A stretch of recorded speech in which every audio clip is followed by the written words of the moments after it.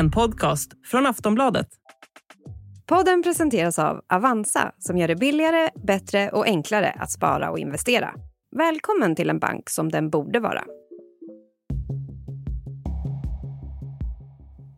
Det är ett av 2000-talets mest uppmärksammade fall. Österrikaren Josef Fritzl höll sin dotter Elisabeth fången i en källare i 24 års tid. The face of a man who presented himself as a friendly neighbour, but who had an appalling secret life. The events behind Josef Fritzl's trial go back to 1984, when he and his wife reported their daughter Elisabeth missing. She was 18 and her parents said they thought she'd joined a sect. In fact, she was locked up in their basement. On the third day of the so-called House of Horrors trial, Josef Fritzl has changed his pleas, now saying he is guilty of all charges, guilty for rape, for incest, for enslavement, and finally guilty as well for murder. Ja, det var 2008 som det uppdagades. 73-årige familjefadern Josef Fritzl hade hållit sin dotter Elisabeth inlåst i sin källare i över 20 år.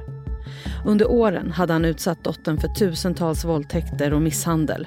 Hon födde även 7 barn under åren i fångenskap.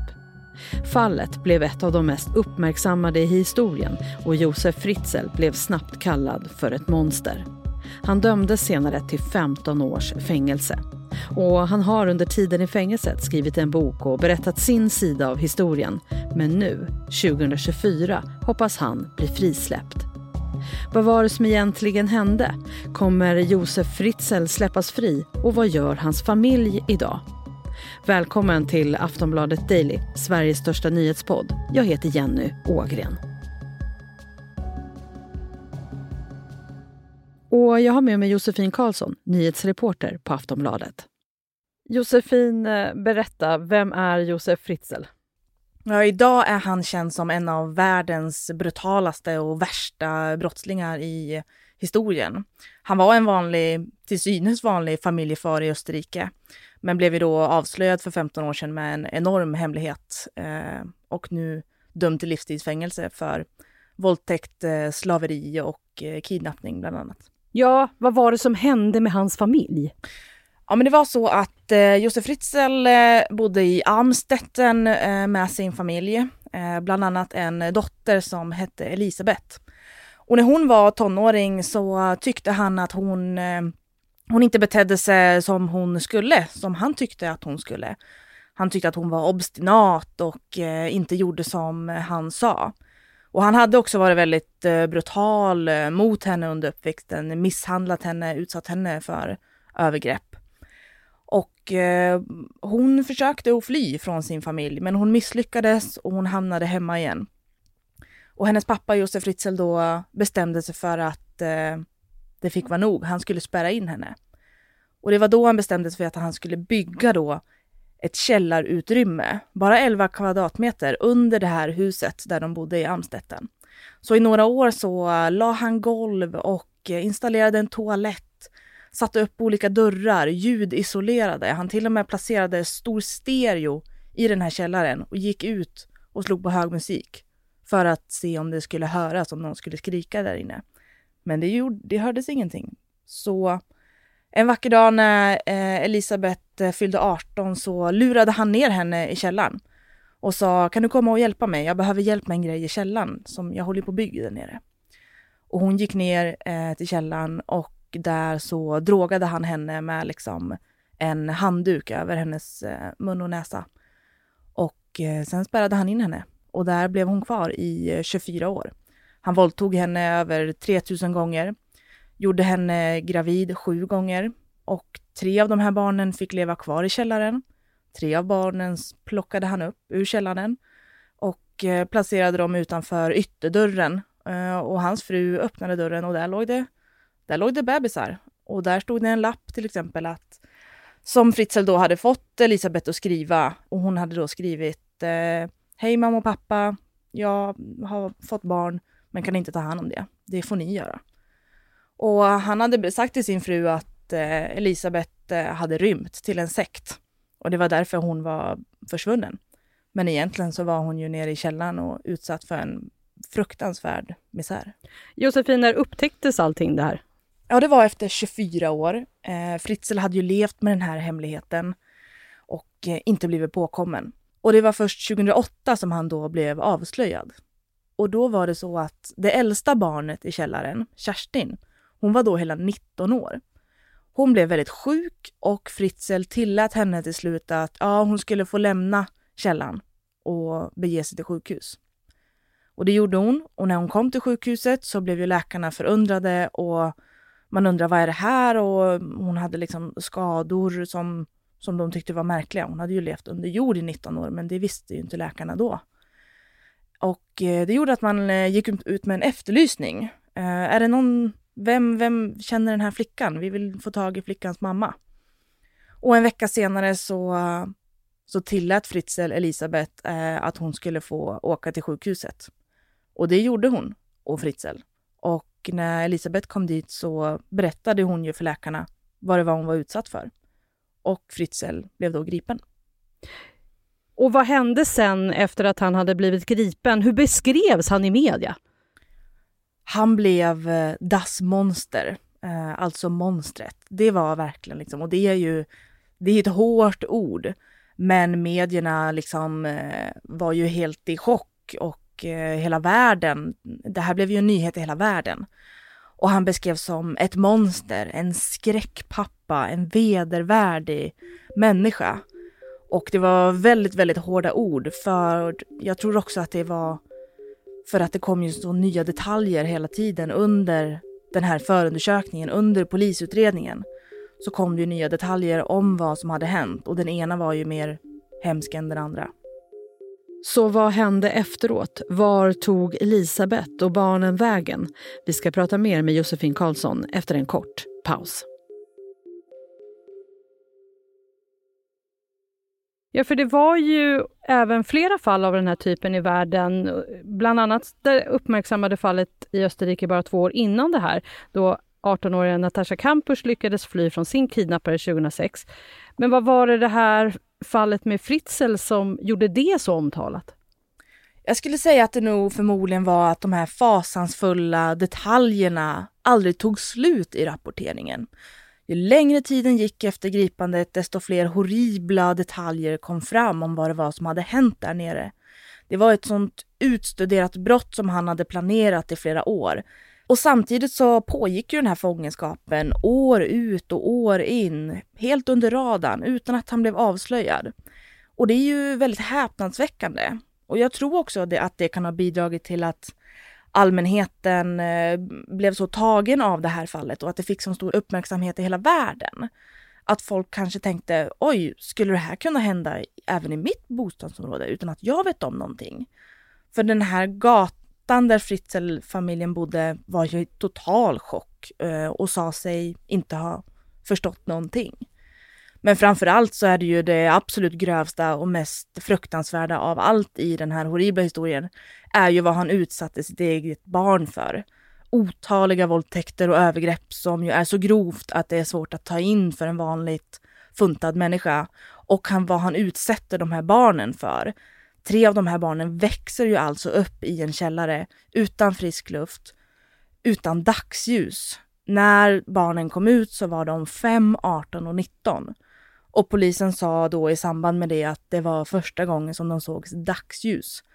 Och för oss andra människor så är ju det otroligt svårt att ta in. Och jag tror därför det här fallet blev så otroligt stort, för att det är så makabert. Sen blev det ju rättegång. Han dömdes till fängelse. Vad har han själv berättat om det som hände? Han var jättenervös och han var rädd och han gömde ansiktet i en blå pärm när han leddes in i korridoren in i rättegångssalen. Och alla fotografer stod och plåtade och ville ha en bild på honom i det här historiska ögonblicket. Och han bröt ihop där inne och han grät och han sa då med hjälp av sin advokat att han hade känt skuld under alla de här 24 åren. Han sa i förhören att han brydde sig om de här barnen och han förnekade mord, för ett av de här barnen dog ju i källaren. Och det menar han att det var inte hans mening, något han ville. Han nekade också till att han skulle ha hållit Elisabeth och barnen som slavar, för det var en av åtalspunkterna. Men han erkände att han hade spärrat in dem för det, att han hade frihetsberövat dem och att han hade våldtagit Elisabeth och i sin tur då gjort sig skyldig till incest. För i och med den här fruktansvärda sexualbrotten så gör det ju att han våldtar sin dotter som då blir gravid, vilket gör att de barnen blir Josef Fritzl både pappa och morfar till. Och det var ju ett av de starkaste bevisen i rättegången. DNA från barnen som visade att Fritzl både var pappa och morfar till dem. Han dömdes till slut till 15 års fängelse. Förra året så släpptes ju en bok som han har skrivit tillsammans med sin advokat. Vad skrev han i den? Ja, då fick han ju chansen att berätta helt på egen hand sin egen historia. Och då tog han chansen och slog tillbaka på det sätt han kände att han kunde göra då. Han hävdade att han inte alls är så hemsk som han har beskrivits. Han är inget monster. Och han tyckte själv att han faktiskt var en ganska god människa innerst inne. Och citaten ansvarsfull familjefar. Han skrev även att han hade barn med kvinnor i andra delar av världen och främst i Indien. Så han tog sin chans och liksom ville bredda sin bild av sig själv. Och Josefin, nu är han ju aktuellt eftersom han vill komma ut ur fängelset. Hur kommer det sig? Ja men precis, han vill bli fri och det har han velat många gånger. Men han har fått avslag varje gång han ansökt om det. Han är ju dömd till livstidsfängelse och han sitter i fängelse i Österrike på en särskild avdelning för psykiskt sjuka fångar. Och för att han ska kunna släppas så krävs det att han inte anses vara farlig för allmänheten längre. Man måste liksom göra en särskild bedömning för att han ska kunna släppas då. Och hittills så har man bedömt att han är för farlig. Det blir ingenting av det där. Du får sitta kvar i fängelset. Men skillnaden nu är att han har suttit i 15 år. Och lagen i Österrike säger att har man då rätt att söka villkorlig dom. Och nu finns det en ny rapport som är gjord av en psykiatriker som har kommit fram till att han är så pass dement och ofärdig att han är inte lika farlig längre. Josef Fritzl har blivit hela 88 år. Han har ramlat flera gånger i fängelset och han måste nu ha en rullator för att ta sig fram. Och det är ju någonting som advokaten trycker väldigt hårt på nu, att han kan knappt gå, gubben. Hur ska han då kunna vara dum eller farlig mot någon liksom?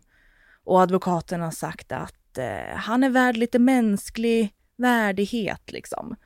Och det här har ju tagits emot på väldigt olika sätt i Österrike. Framförallt så vill ju åklagarna inte alls att han ska släppas, då man har olika syn på det här. Men den här rapporten är ändå en stor grund i det beslut som komma skall.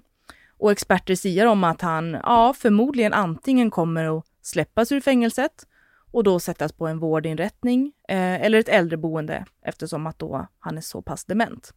Alternativt att han kan sättas på ett fängelse med liksom en lägre säkerhet. För nu sitter han på ett högsäkerhetsfängelse. Och det är väl ingen riktigt som tycker att det riktigt behövs eftersom att han är så pass dement. Hur troligt är det att han blir frisläppt? Ja, experterna säger om att det absolut skulle kunna vara trovärdigt eftersom att den här nya rapporten nu finns då som ett underlag. Och den har ju inte funnits tidigare. Så det är en avsevärd skillnad. Det som gör att han har en demenssjukdom, att han har ett hjälpmedel, en rullator som han kräver för att kunna leva och ta sig fram. Så experterna säger att det skulle kunna bli så att han faktiskt släpps. Josefin, många undrar säkert också var Elisabeth och de 6 barnen tog vägen efter det här.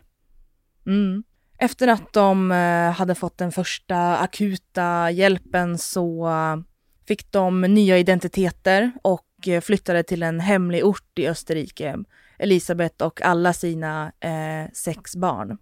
Hon födde ju 7 barn i den här källaren. Men ett av barnen dog i samband med födseln.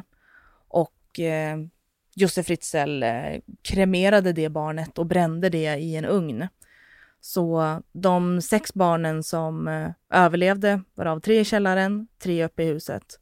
Alla de flyttade med sin mamma Elisabeth i samband med att de blev fria. Vet vi någonting om hur de mår idag? Nej, det har varit väldigt lite information om dem sedan dess. Men jag såg att ett ombud hade sagt till en österrikisk tidning att Han var helt tagen av Elisabeth och det arbeten hade haft med henne och menade att hon var till synes då en av de absolut starkaste människor han någonsin hade mött, med tanke på hur hon då kunde stå på benen efter det fruktansvärda hon hade varit med om. Tack för idag, Josefin. Tack så mycket. Sist här, Josefin Karlsson, nyhetsreporter på Aftonbladet. Jag heter Jenny Ågren och du har lyssnat på Aftonbladet Daily, Sveriges största nyhetspodd. Vi kommer ut med nya avsnitt på vardagar, så följ oss gärna i Aftonbladets app så missar du inga avsnitt. Vi hörs snart igen. Hej då!